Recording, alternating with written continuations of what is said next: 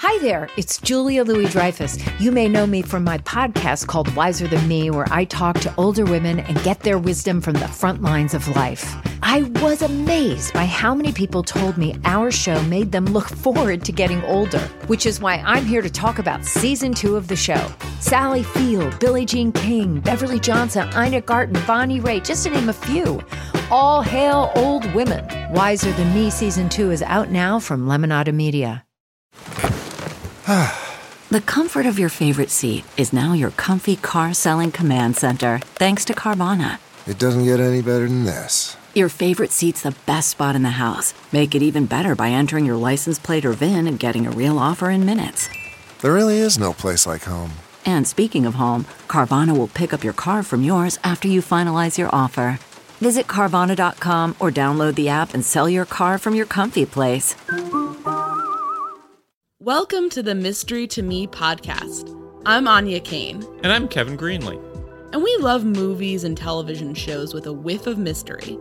Mystery to Me will feature us riffing on murder mysteries, film noir, cozy detective stories, police procedurals, psychological thrillers, legal dramas, tales of teen sleuths, and more.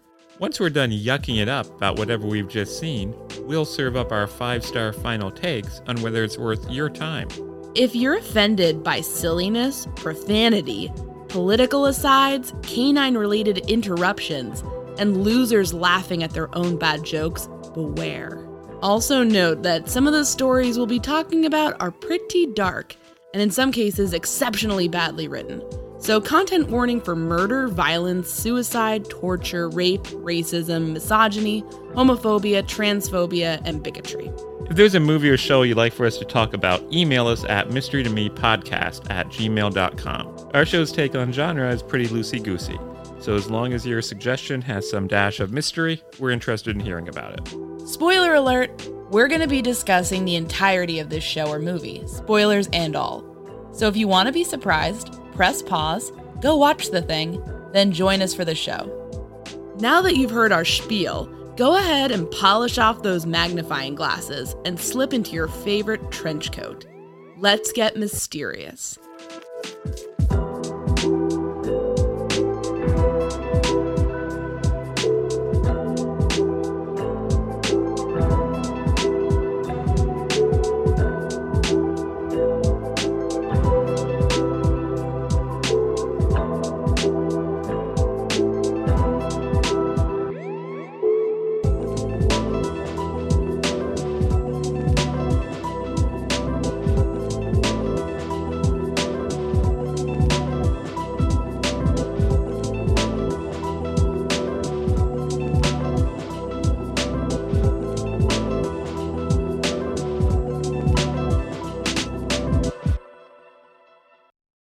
So Anya, what the hell did we just do?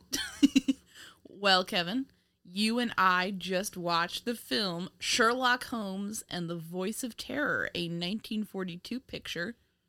That was the first Sherlock Holmes film with Basil Rathbone and Nigel Bruce that was produced by Universal Pictures, rather. You're badly shaken. Getting off to a bad start here. Doesn't the Voice of Terror sound like a podcaster gone rogue? This is kind of Sherlock Holmes versus an evil podcaster, basically. He's listening to his broadcasts, knows he's putting out bad vibes, and he's trying to stop him. Let's make some enemies here. If Sherlock Holmes was taking place in modern times, what podcasters would you like to see him fight? Oh, geez. Oh, no. Oh, that's too hot a question for you. Oh, God, yeah, that's a little hot. That's a little bit... Yeah. Joe Rogan? So Holmes versus Joe Rogan? Holmes versus Joe Rogan. Wouldn't that be wild? What would even be the mystery? Some sort of anti-vax thing? Yeah, some like, oh, you're not doing the vaccine, and he's like, where is he broadcasting from? And would he do an interview with him? Would Rogan interview Holmes? Yeah. Yeah, probably be like a multi-hour thing. Jeez. That somehow focuses on the least interesting parts of Holmes' career, like this film. Like this film. Yeah, Holmes. You could also say that this is Holmes versus Lord Haw-Haw, the real life figure in English history. He was a traitor who basically went and joined the Nazis and did broadcasts. I think he was actually born in America and was Irish by descent, but basically UK citizen, and had this posh British accent and would broadcast back to the UK like all these taunting kind of messages about how the Fuhrer was going to crush England and blah, blah, blah. So he was like doing characters? He was doing some bits, and he actually got executed after the war, but So are you worried about that happening to you? No, I'm not a Nazi! You do bits! Sometimes they fall flat. That's not the same thing, Kevin. Well, go ahead and tell yourself He was that. a fascist. I'm not. I'm an anti-fascist. But this guy, so one of the things I thought was interesting was that, Lord Haha, the chilling aspect of that character is that he had this posh, upper crust British accent that he would use for his broadcasts. So it was sort of like one of us has turned against us to the people listening in England. And that's, oh my God, that's kind of scary. There's a fascist among us. Now, in this case, it's just a really heavily accented German accent being like, we're going to crush you. And it's like a little bit less intense. Yeah, this film was actually made during the war.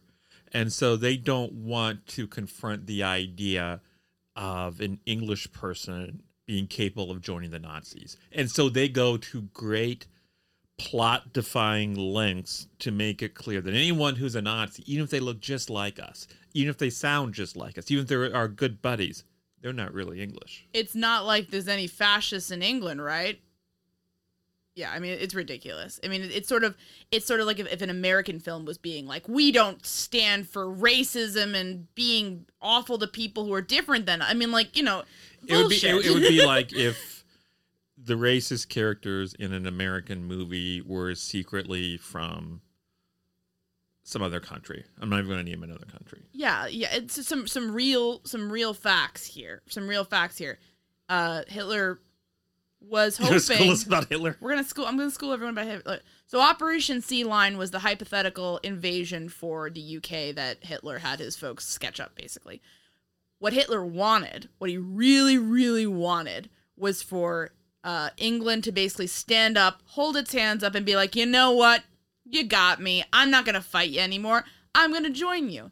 He wanted a world that was basically divided up between Britain and Germany. He wanted Britain and Germany marching together against America at a certain point. Like he didn't really, I mean, obviously the Nazis bombed London, the Blitz, whatnot, but there was a kind of like, we want to work together on this. And obviously the UK never did that, but it's an interesting history that like the idea of Operation Sea Lion. I mean, I think most historians conclude that it was pretty much not going to work. It would like the German Air Force was just not going to be able to do that and successfully overrun England. Certainly an interesting topic, but this doesn't really play with any of that in a very interesting way. It's very, very pure propaganda, like English people, like, we don't like Nazis, da-da-da-da-da. It doesn't really tackle anything in like a, oh my God, there's a traitor among us kind of reasonable way. This is less... This is basically just a wartime propaganda film. It's barely a Sherlock Holmes story. It's barely anything at all. And I'm going to say this. We've encountered, because these movies were made during World War II, England is getting blitzed. England is getting bombed. They want some, rah-rah England kind of stuff. I understand that, why this movie was made. I feel like films that were also pretty propagandistic, namely Sherlock Holmes Goes to Washington, as well as Sherlock Holmes and the Secret Weapon, those films felt like they had more, they were more entertaining for whatever reason. This one sort of languid, sort of takes its time. When we can note that the person who directed this film, this was the only Sherlock Holmes film of the series that he directed. All the others for Universal were directed by someone else. So it had a completely different tone than all the others. His name was John Rawlins. He was apparently known as a pretty competent B-movie director at the time. Basically he'd come and do it on budget, get it done. That's who you wanted to hire. I didn't this one hits different notes. And I think you made, and before we get into the plot, I think you made a pretty apt observation. Holmes and Watson don't feel like they're in it that much. Like they're kind of just showing up at points, and then it's a bunch of filler. And the parts they're in, they're not really acting like Holmes and Watson. So whatever it is you hope to see from a Holmes and Watson movie, their camaraderie, their banter, whatever it is you want to see, you're not going to see it here. I will say one thing of note before we get into the plot that I enjoyed about this. I thought they did some interesting shots. I thought there was some decent cinematography here. There was some decent lighting, and there seemed to be a little bit more creativity with that than I was used to in some of these Universal Sherlock Holmes pictures. I would commend them on that, because in the other ones, it's very much paint by the numbers. Here, like, it's nothing revolutionary, folks, but you do feel like they are trying, and I like to see that. But yeah, jumping into the plot, this is partially based on His Last Bow, which was one of the worst Sherlock Holmes stories. One of the absolute worst. Just blah. It's one of the Sherlock Holmes stories that it's told in the third person, and it was a World War I propaganda story. So in a way, this is actually pretty loyal to the source material. So you got to give it that. You know,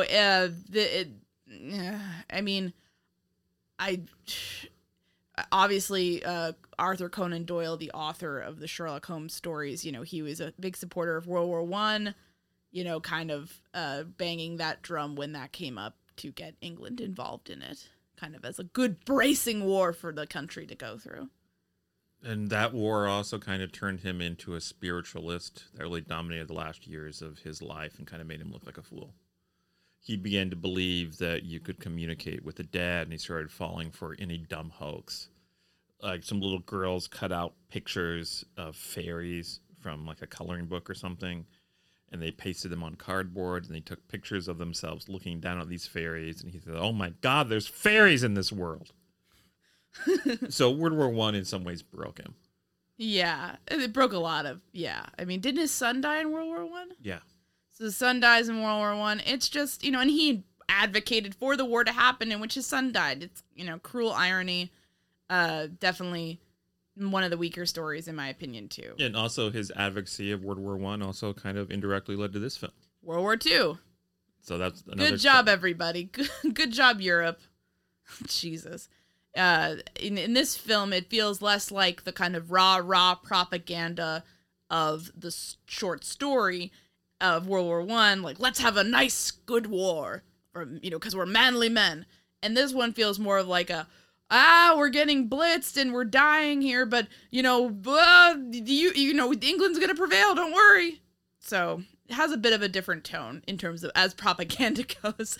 In the opening scene, they're kind of setting this up. They're setting up, there's a voice of terror. It's this evil German guy broadcasting to the UK, and he'll say something like, "It's too bad about your big train full of soldiers," or "It's too bad about your boat that has all this equipment for America," you know, and then simultaneously with the broadcast, there would be whatever disaster he's describing is happening. And so why would you do that? Why would you time your broadcast to happen at the exact same time something like that's happening? Because so many things can go wrong.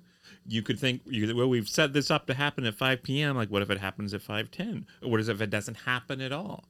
That's why in the real world, don't people usually make broadcasts claiming responsibility for something after it's already happened? Yeah, that would probably be the safer move, I would think. I don't know why they're doing that. I think they did that so that Holmes can get a clue to figure out who's behind it, basically. That's why it was written that way. I will say that I found it sad, but also, like, yikes, because they like, twice in this opening scene, you have this inner council of, like, all the people from military intelligence, and they're all gathered, and they keep saying, like, well, obviously military intelligence has done a very good job monitoring the Nazi situation, but I think we need to, you know, we can't really get a handle on this voice of terror. But, like, twice you hear them say, we're doing a great job, obviously, and I mean, don't even worry about that, but I mean, we don't have a handle on this guy who's blowing up all our shit. And it's like, they're so desperate to be like Like in every, like even when they're criticizing themselves for not having a handle on the voice of terror, they're saying, but I mean, we're doing everything we can under the circumstances. And so is the voice of terror they're focusing on this voice of terror. Is that the problem? Or is the problem the fact that these acts of terrorism or war are happening? In other words, is the problem that somebody's broadcasting, oh, guess what? We bombed your train station. Is that the problem? Or is the problem the train station is getting bombed? Yeah, the train station. Maybe we focus on that and let the broadcasts take care of themselves. Yes. There's a number of times here where you kind of feel like everybody's following the wrong path. And I'll say, you know, when you have Sherlock Holmes, let's say, like in the Secret Weapon film in this series, he's basically trying to find a scientist who got kidnapped by the Nazis.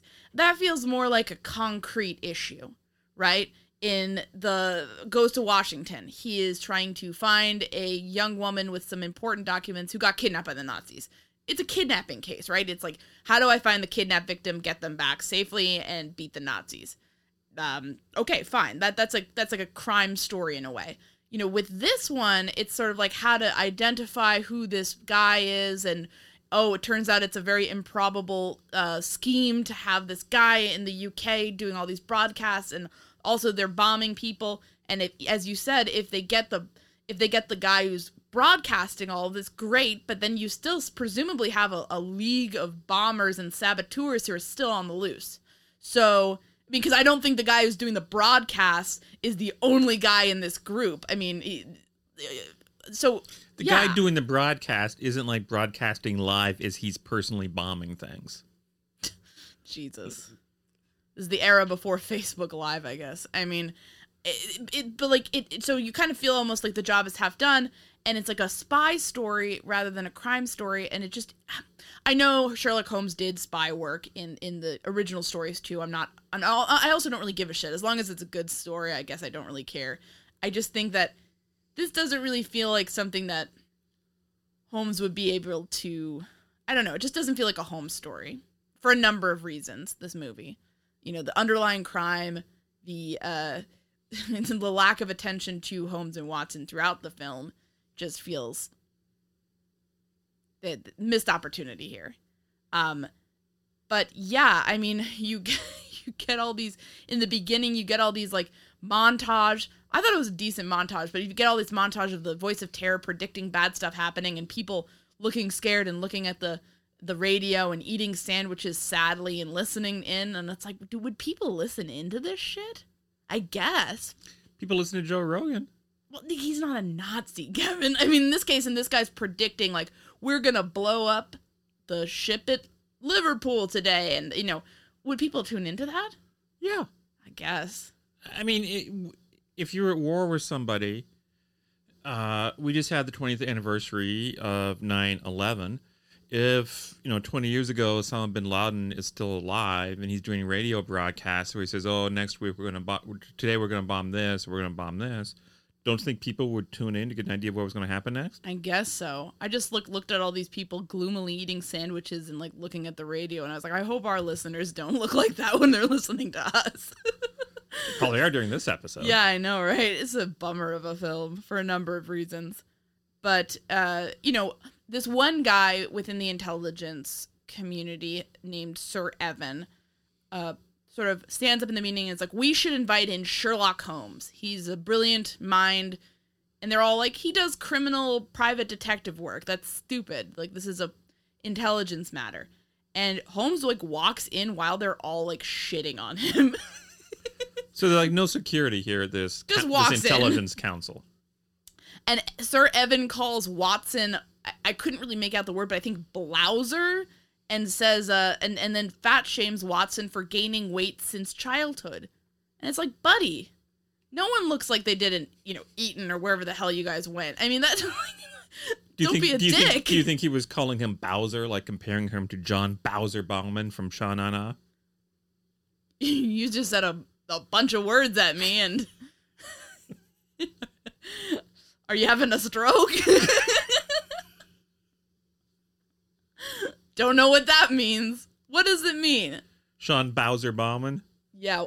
He was the Sha-Na-Na was this program. It was a gang of like 50s. It was like a 50s band, and it was led by a guy that was kind of like a Fonzie or a John Travolta knockoff, wearing a leather jacket, and he'd do the 50s tunes, and he was named Bowser. That's also the bad guy in the Mario games. John Bowser Bauman? Yeah, John Bowser Bauman. No, it's just Bowser. Is a Shaun and I reference? I think it's just a big dog, turtle, dragon thing. I'm pretty sure John Bowser Bauman, was a human being. I'm not sure? Positive. Maybe we should Google that because I don't want bad information to go out. All I know is my Bowser would just kidnap Princess Peach, and then you had to get Mario to get him back. So who knows? Lots of Bowsers out there. The reference doesn't matter, but it's just opening things off. Just trying to find some joy here. Yeah. Just trying to lighten the mood. Holmes bizarrely deduces that the council doesn't want him to be there. Now, I mean, it's apparent to me from his reaction and from the way he walked in and from the way he was standing there that he was listening to them all shit on him. But he acts like, oh, I know you guys don't want me here because I see all these, your heels dug into the carpet here. And it's like, dude, just admit you heard everything. That's less awkward than what you're trying to do. Then basically what happens is the voice of terror comes on, says, there's this train with all these soldiers on it and nurses. I blew it up. And this one guy is like, okay, Holmes, I didn't want you here, but you can do this job. Walks off sort of casually. Then Sir Evan turns around and is like, he's upset because his son was on that train. And it's like, I know like stiff upper lip is a thing, but that was just, it just makes something that should be a solemn moment like stupid because people are just not allowed to react or emote at all. It was almost like you turned around, it was like his lunch order was on that train. I mean, like where you're like, oh, that's annoying. Well, and like, would your mother know if one of her friends' kids was on a specific train? I mean, people, they share that kind of information. My dentist's husband was on that train. My coworker's cousin was on that train. Is that what they do in this intelligence council? Just sit around and chat about what trains their kids are on? No wonder the Nazis are fucking infiltrating everything. No, Anya, they're doing a good job. No, you're right. I can't deny that. They're doing a fine job. Shit's getting blown up every which way. But you know what? They're trying. You gotta give them points for that. Well, you gotta admire they know which trains their friends' kids are on. People are always talking about participation trophy culture being like a new thing, but that's basically what this movie is doing for this interwar council. You know?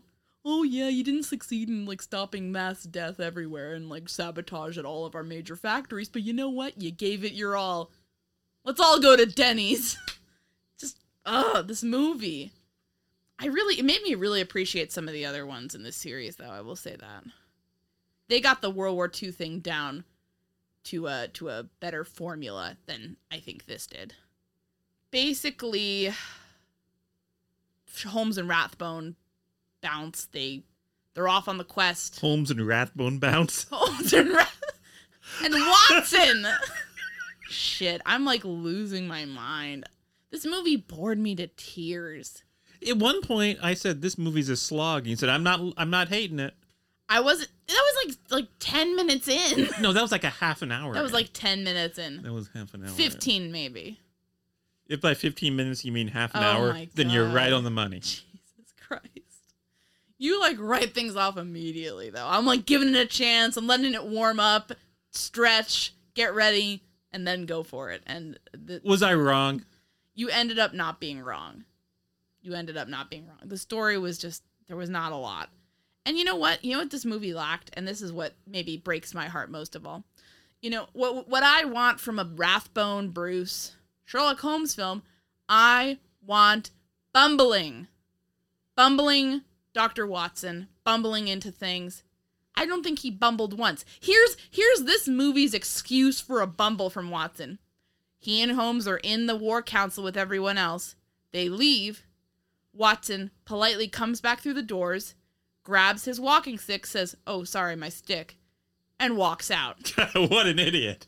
Ha ha! He's doing something everyone does once in a while. What a fool. That's a bumble? That's what you're doing? Come on. I want this guy to be like falling down the stairs. I want him to somehow like knock over a cake out of a waiter's hands. I mean, I want true chaos. I want him to fuck up something so bad that England might lose the war. That never happens. He's just there. It's not like he's being competent. He's just standing around, basically. Yeah. They wasted a Nigel Bruce performance. That's a fucking cardinal sin. But anyways, this is a mortal sin because you got Nigel Bruce, you got some fun in your movie, you know, no matter what, unless you don't have him do anything, and they didn't here. I guess some Holmes purists get mad about that, where they're like, Watson isn't a bumbler, he shouldn't be a bumbler, and like, listen, I respect that opinion, but you're dead wrong. I mean, it's fun when he bumbles, so they should have more of that.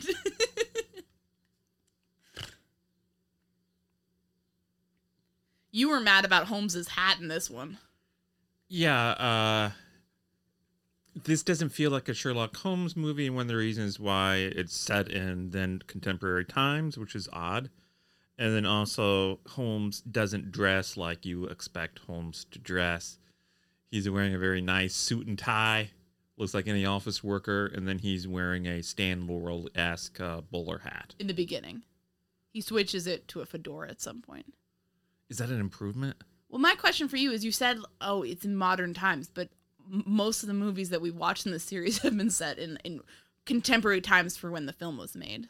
I seem to recall that I might have complained about that. Yeah, you bitch about that a lot. But, like, I mean, at a certain point, you got to get over that, right? No.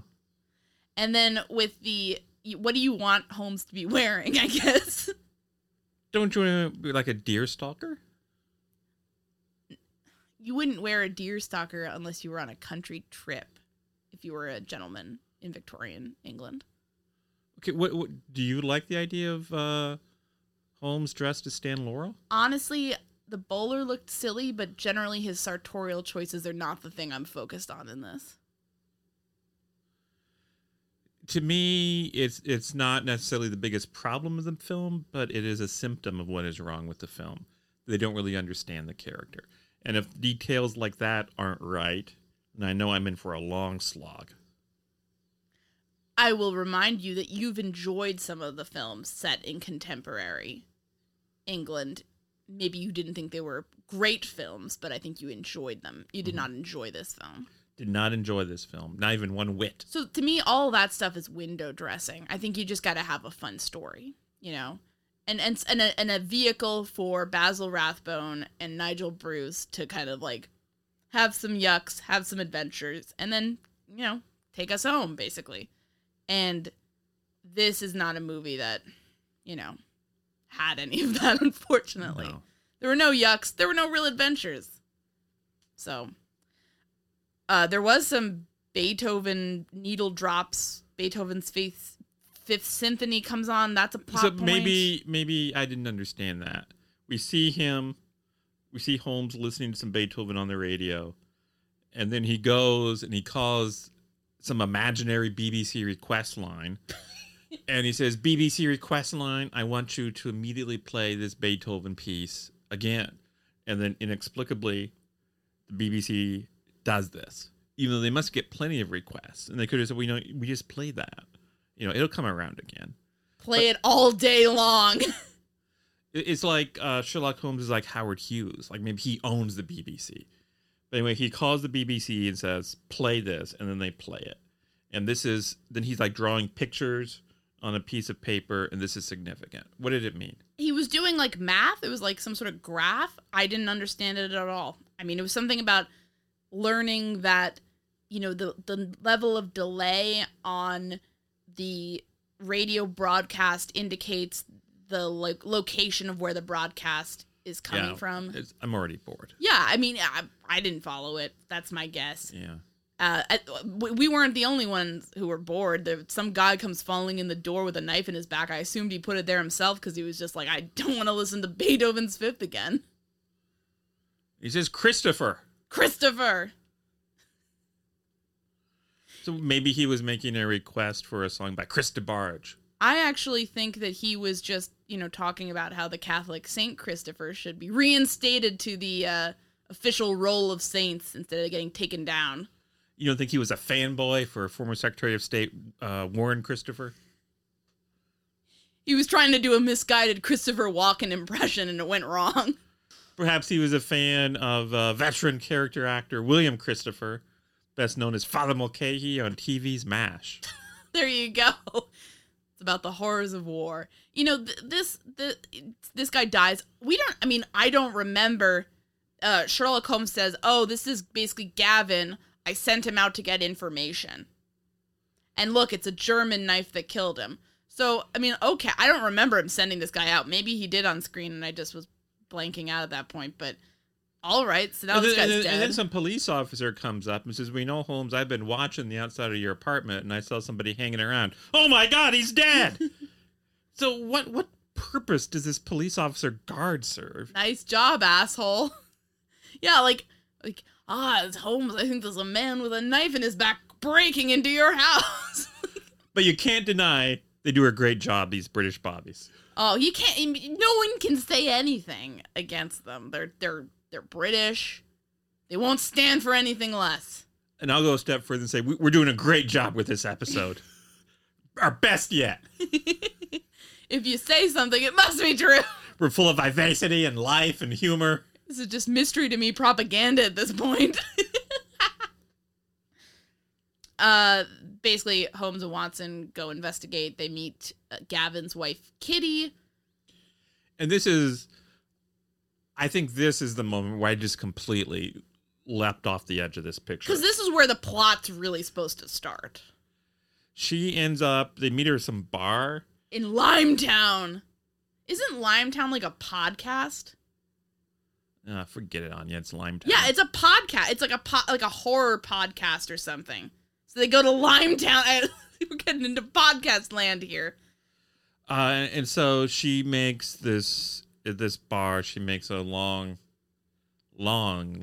speech about the evils of Nazism and how the British have to stand up for it. And she makes this speech. So they don't want to. She doesn't want them to stand up for Nazism. She wants them to stand up for England against Nazism. Who knows? As she makes this speech, there's lots of tight close-ups of the guys in this bar listening to her, and then you think, oh, makes you think. And it just went on and on. And it's like, what are we watching? There's only one side, Kevin. England. I just think this was like melodramatic propaganda. I feel like other propaganda in this series was a little bit less melodramatic. It was more matter of fact. Like, the Nazis are bad. We know that. We got to beat them. This was like wringing its hands together. And I understand why they had it, your country's getting bombed. The scourge of Nazism is spreading across Europe. I guess it takes you out of the story. The most effective kind of propaganda is the kind that's just kind of showing instead of telling, and they told a lot in this one. We get a bizarre scene when they regroup with the council where Sir Evan mysteriously says, "Oh, I had an accident. That's why my arm's bleeding. Haha, some guy jumped out of the bushes and shot me. But it was just an accident. Haha, let's not talk to the police." So I guess they just tipped their hand about who the bad guy is, right then, because, what did you make of that? I had a feeling it was going to be, one of the main guys in the council that they focused on who was going to turn out to be the bad guy. But that was just inelegant. Yeah. And spoiler alert, it turns out he is the bad guy. Mm-hmm. But he's not really Sir Evan.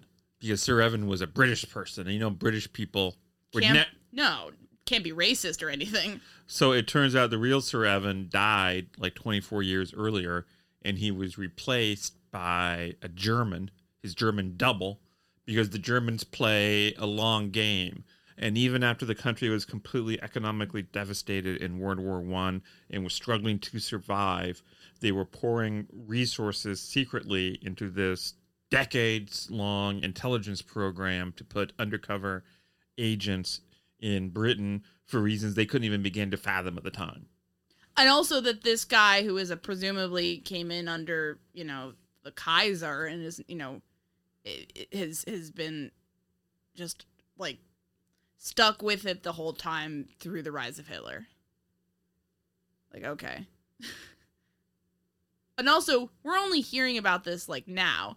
It's not like in the beginning they have Sir Evan be like, yeah, when I was in that German POW camp, I saw that these people were going to be, potentially really bad because some of them were really Nazi-ish. That would have been like foreshadowing at least. We just learned this all at an info dump at the end. And let me ask you this. Let's say, let's use the 9/11 example again. Oh, that's fun. It's always good for a laugh. Let's say through some great intelligence operation, the scope of which I can't fathom or understand. You, Anya, you are on whatever committee there is in the United States making our wartime policy. I mean, I am. And through some brilliant strokes of your intelligent work, you have managed to place one of your agents onto Osama bin Laden's secret council. This is a priceless source of intelligence. So would your move then be, let's dick around with it by doing prank radio broadcasts? No! Definitely not. So why do they do that? They could have this person make policies that would help Germany win the war. Yes. So they do like these prank radio broadcasts. That accomplishes nothing. It's indefensible. There's no reason. It's highly stupid, and yeah, that's it. It's just, this is a wasted opportunity of a film. I mean, I don't know. Do we want to go through the rest of it detail by detail? Or do you want to just speed through this? Let's speed through it, babe. Cut to the chase. Basically, at some point, we get thrown into. There's another Nazi guy. His name's Meade. He's running around. They have a scuffle with him in the basement. He flees. Whatever. Then Kitty infiltrates his group. Who's Kitty? Kitty, as I mentioned, is Gavin's wife, the late Gavin. She's the one who gave that whole speech in the bar. Now she's on Holmes' side, and she's gonna infiltrate the Nazis. Whatever. There's the working Joes of the town of Limetown save Holmes, Watson, and one of the extra council guys from getting killed by the Nazis. So the people who were inspired by her speech. Was it really called Limetown? They called it Limetown. Limey is like a mean word to call British people, I think. So I thought that was kind of odd. Right. Like if we had a Yankee Doodle town, it's just gonna be stupid. Don't we have a Yankee Doodle town, and then is it named Williamsburg? Fuck you. You go fuck yourself, Kevin Greenlee. How dare you talk about the former capital of Virginia that way? Isn't it basically Yankee Doodle town? Yankee Doodle? Spit. That's terrible. Okay, tell me what in your mind would be Yankee Doodle town? Philadelphia? I'm asking you to name a place. Describe the characteristics of Yankee Doodle town. Yankee Doodle town. I guess, Yankee Doodle's the song making fun of American soldiers for thinking that a feather in their cap is fancy. So would it be kind of like all the bad American stereotypes?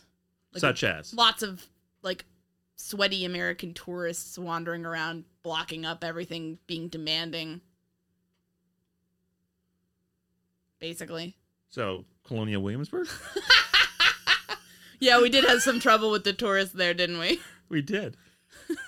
Weird side note, but there's a thing in Colonial Williamsburg that Kevin and I have both encountered where people will just stand in the door of like an establishment as you're trying to get past them or get out of it and just act like that's a normal thing to do, just blocking the egress for no reason. And then when you say, excuse me, in a pointed voice, they'll look at you like you're history's greatest monster.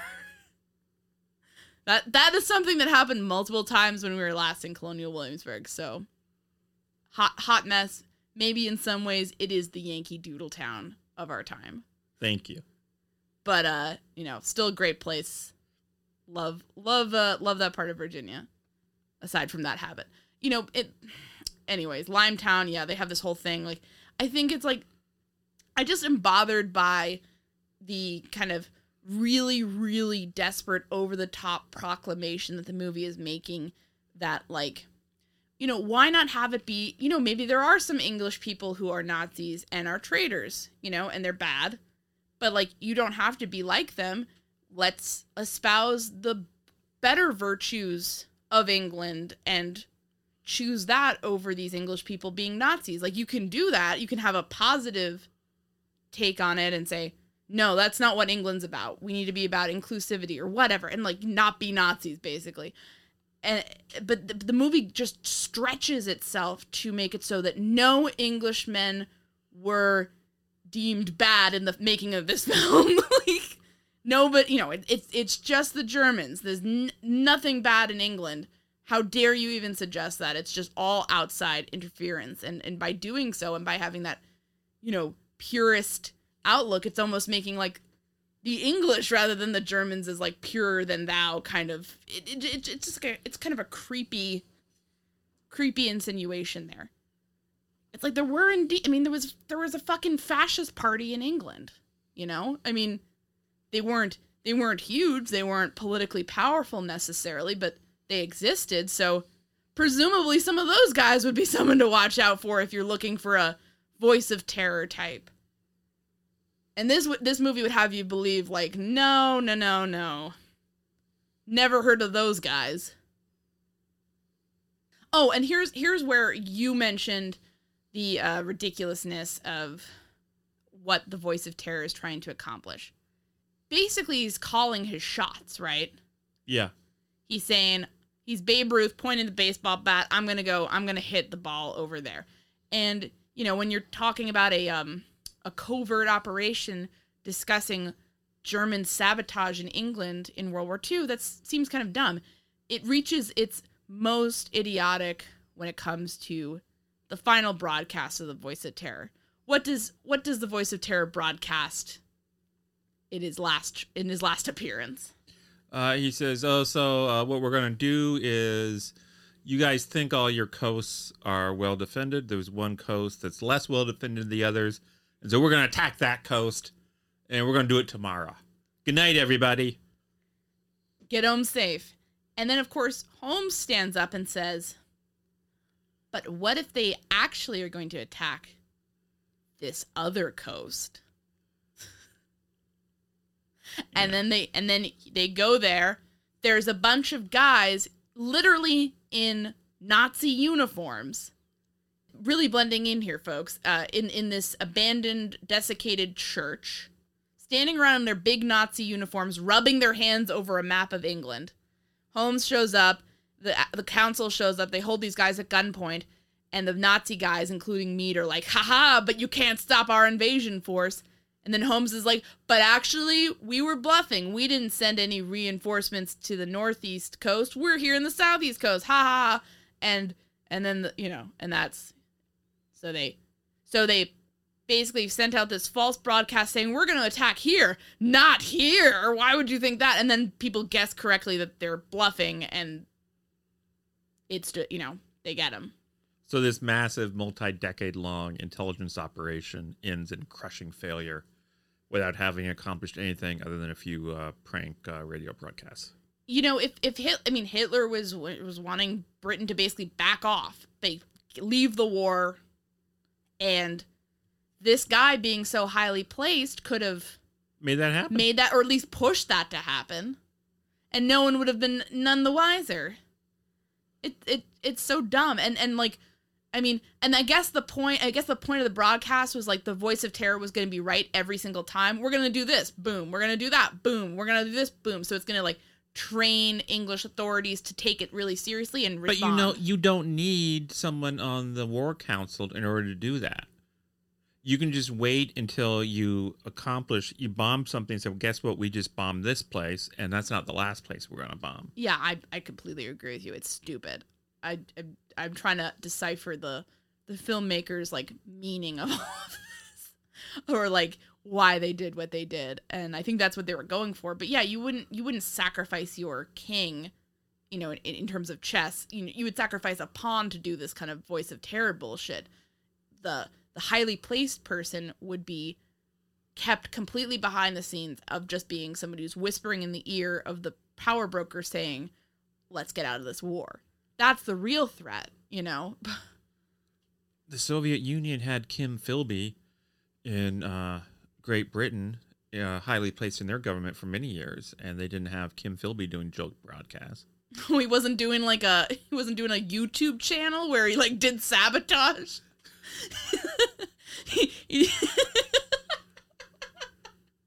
It would be like a video that said, we fucked up MI6's spy ring in Budapest, and it would have Kim Philby's like face like looking shocked on like the thumbnail. So do you think it's possible to do effective stories about historical figures while the historical events are still going on?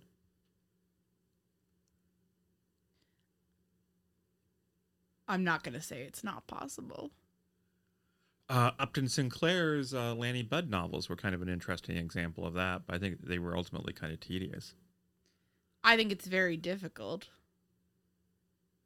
I think it's typically better if you're doing something that more captures the mood of the time rather than the specific events of like, oh, it's Lord Ha Ha. And like in this movie, so scared of saying anything remotely that might remotely offend any British film goer that it almost like handles them with such kid gloves that it's sort of it becomes more ridiculous than the reality. I mean, it's ridiculous that there was this guy broadcasting to England as this like fancy English guy saying, oh, the Fuhrer will crush you. That's a horrifying and ridiculous situation. But this movie's take on it is almost more ridiculous because it's like, but it was just some German guy. Don't worry about it. Like it's almost like, you know what it's like? It's like a movie where there's a murderer in the town and the town authorities won't acknowledge that because they don't want to send everyone to a panic. That's like this movie basically. Like this movie's the Mayor of Jaws. This movie's the Mayor of Jaws. Go out to the beaches, have fun. There's no Nazis in the water or anything. It's like a nervous movie because it just doesn't want to offend. And it wants you to think that everything in Great Britain is doing great. These guys are really brilliant. But how brilliant are they if they have a German on their highest council and don't even know it? Yeah, it can't. And also, how brilliant are they if they were going to fall for this German scheme if not for Holmes? Because if Holmes wasn't there, the council would have fucked up and their entire country would have been invaded. Also, this guy, Sir Evan, who is the Nazi in the end, they know he spent a lot of time in a German POW camp. Wouldn't that be something that they would kind of like think about when it's obvious throughout the entire film that there is a leak in the council? And also, what about the tried and true method? I don't know what the method's called, but like you tell person 1 A, you tell person 2 B, and you basically give everyone different information, and the thing that leaks is your leaker. Yeah, that worked. That worked. Just tell everyone something different. At the end, Holmes manages also, I thought was baffled by this, Holmes manages to stave off the Nazi invasion by circumventing the council somehow. He's, I guess, superseded like Churchill at this point and like has just taken over the armed forces of England or the UK. Like, how did that happen? He's like, I didn't tell you guys, the guys in charge of the army, but actually I had the army come in and like beat back the Nazis here. And it's like, and they're all okay. They're all like, oh, great. Thanks for doing that. Like, it's like you picked up lunch for them. I mean, it's like he kind of like wrestled away control of your armed force. Like, what? General Holmes. Like, what's going on? It was a poor film. Oh, and also the woman, of course, at the end, Kitty, is killed. Holmes is like, come out and sit in front of this guy you just betrayed. You know? And hopefully the guy who just betrayed won't notice that there's a gun right on the table in front of him. Also, all the men on the council, Holmes and Watson, like, go to the radio to, like, listen in at one point, and she's left sitting there. Guy grabs the gun, shoots her.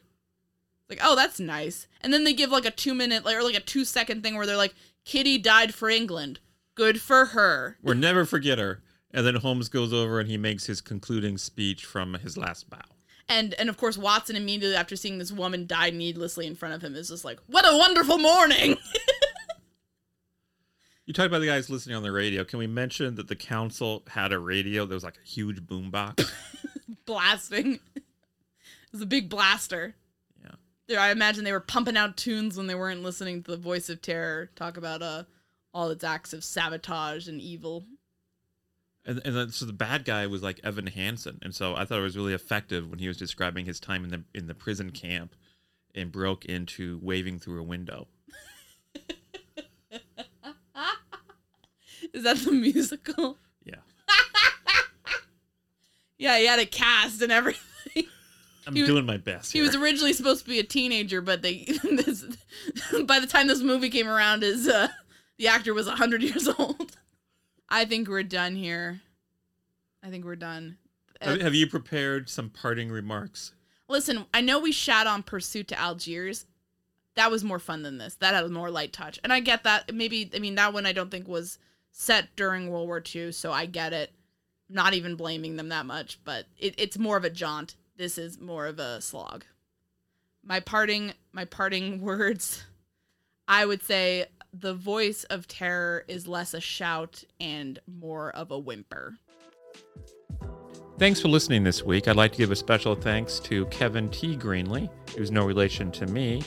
He's the guy that composed the great music for this podcast, and you can find him on the web at kevintg.com. You can follow us on Twitter at Mystery to Me. That's mystery_to_me_. And at Mystery to Me Podcast on Facebook and Instagram. And you can always send us recommendations and feedback of any kind at mysterytomepodcast@gmail.com. We're not teens setting up Hotmail accounts in the early 2000s, so all of those spell out 2 as T-O. Thanks so much for listening.